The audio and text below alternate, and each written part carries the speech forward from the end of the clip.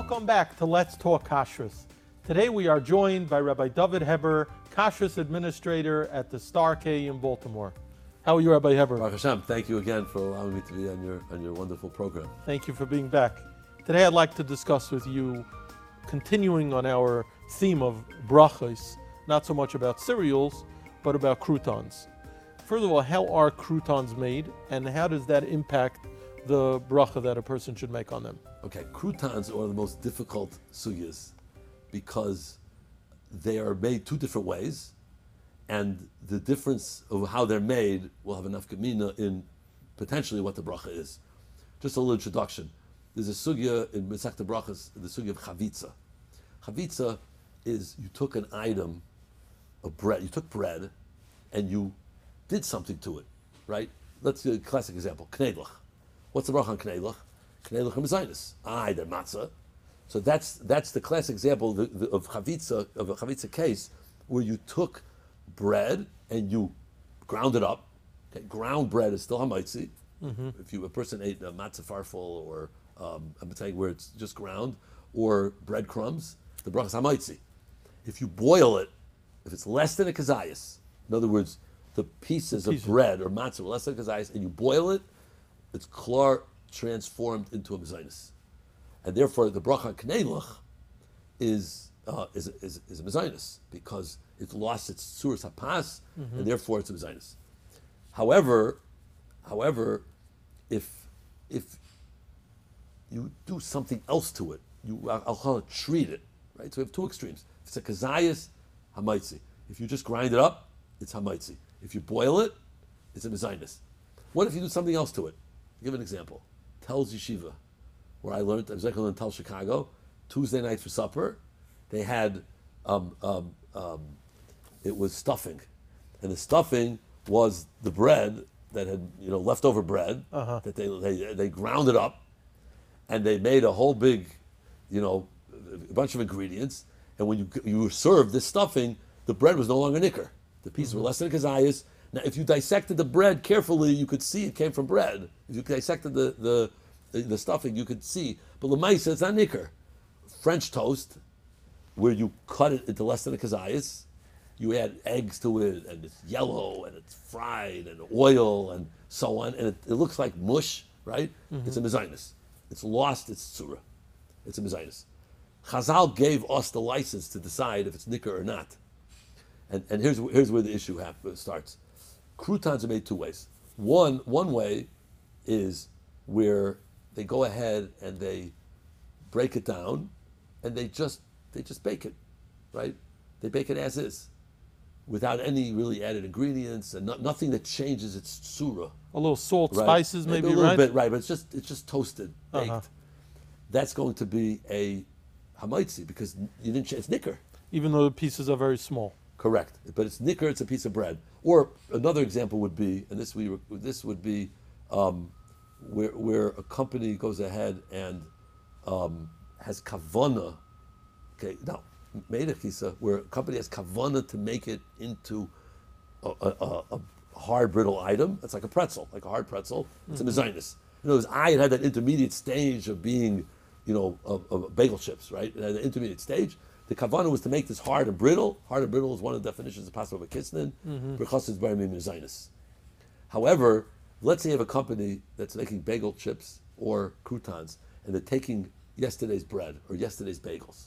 Okay, it was bread. It was hamaitzi. This has nothing to do with the sugya of pizza, right? It's totally different sugya. Pizza is a sugya of Passover Kisnin. Is it? Isn't it? That's the whole big machlokes. Here, this is a different sugya. It was once upon a time bread, and now did it lose its surah of bread or not?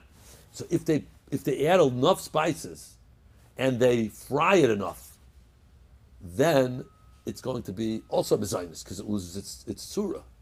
So let me categorize this. The bottom line is, if a company had kavana to make it into a hard and brittle substance, berchas mezainis. If a company added enough other items that it loses its tzuras hapas, berchas barim mezainis. However, if a company took day-old bread or day-old bagels, and all they did was they added and they toasted it a little bit, maybe added a little bit of oil just to give it a little time, there it's nicker that it's bread. and therefore berchasai hamaitzi lechem min Now, haaretz. could you determine that just by looking at the item? Is there a Not way? really. I'm not sure how to do that. So a lot of times I'll tell the consumer, you need to find out from the company how they make it. And they'll say, well, you're going to tell me to use old bread? Well, it really depends. If you have if this crouton company is really a bakery, they're a big, massive bakery that are making breads and so on, then yes, they're going to make croutons from something that was bread. You really have to find out why the original bread product was created. Is that what you're saying? Correct. So in the bagel shop in Baltimore, we require that all their bagel chips are made fresh as bagel chips. Because if you want to write mezainis on your bag, it has to be that your original kavanah was mezainis. Because again, it loses its tzura, right? If it loses its tzura, that would help, but it doesn't really lose its tzura. It really doesn't. There's some teritza denahama over Correct. here. It's much more nicker. It's much more nicker. So we require that. We can't have one day, Sunday morning is fresh. Monday morning is yesterday's, right? And it's going to be hamaitzi. So we can't allow that, and therefore it's going to be mezainis. Then you get into a second issue of ikar and tuffle, right? If you're adding the croutons to a salad, Right. So that gets into, the ikar and tuffle shaila. I personally try only to eat croutons b'sach hasuda. For that reason. For that reason, because You don't enter into a suffix. I do want to mention, this might be obvious, but when we're talking about croutons, we're talking about the thicker type of items that sometimes people put into salads or soups. We're not talking about mandolin. That's correct. Good point. Because I know this is something that has come up. People sometimes use the terms interchangeably. They call mandolin croutons. Mandolin are the yellow mandolin. That's correct. Those are mezainis. Those are mezainis, typically made by Israeli companies. Correct. That people Except put the in. gluten-free Pesadik mandolin. That's a shahakal, because those are made from potato starch. Right. We're talking about the regular ones that are made from flour. Hummus. That's mezainis. That's not what we're talking about today. That's correct. We're talking about croutons, which, like you said, are usually made from a bread product, broken down into small pieces and then seasoned and so on and so forth. Exactly. I had a student, I teach in Witt Seminary for the Malot in Baltimore. I teach in Brachos this year. And I've been teaching for, many, I was able to teach and teach these in Yonim. And a student came to me, called me up and said, Pesach is an array of different brachas. And many of them are this sugya, because people who eat kabraks, right, who are not eat kabraks, we don't eat kabraks, but people who eat kabraks. I had to write this article, right? Kabraks. I had my wife bake something before Pesach to see what it looked like, Pashin, to be able to dawn on what the bracha is. But Lamaisa, let's say matzah brai gets into this issue. Right. So matzah brai or matzah pizza. So if it's a kazayas of matzah and you put on sauce and cheese, it's going to be hamaitzi because it's a kazayas. But if it's matzah brai that's grounded up or rather broken up, and now you add the cheese and the sauce or eggs. I'm sorry, not the cheese. You add that's matzah pasta, right? But if you add matzah lasagna, right? But if you're making matzah brai where you're adding the eggs and so on, so now and it's less kazayas, it's not nicker, so that's going to become a mezainis. If you make rolls on Pesach, using matzah meal, so then it's also going to be mezainis unless it's nicker that it's a roll. It's very hard to do.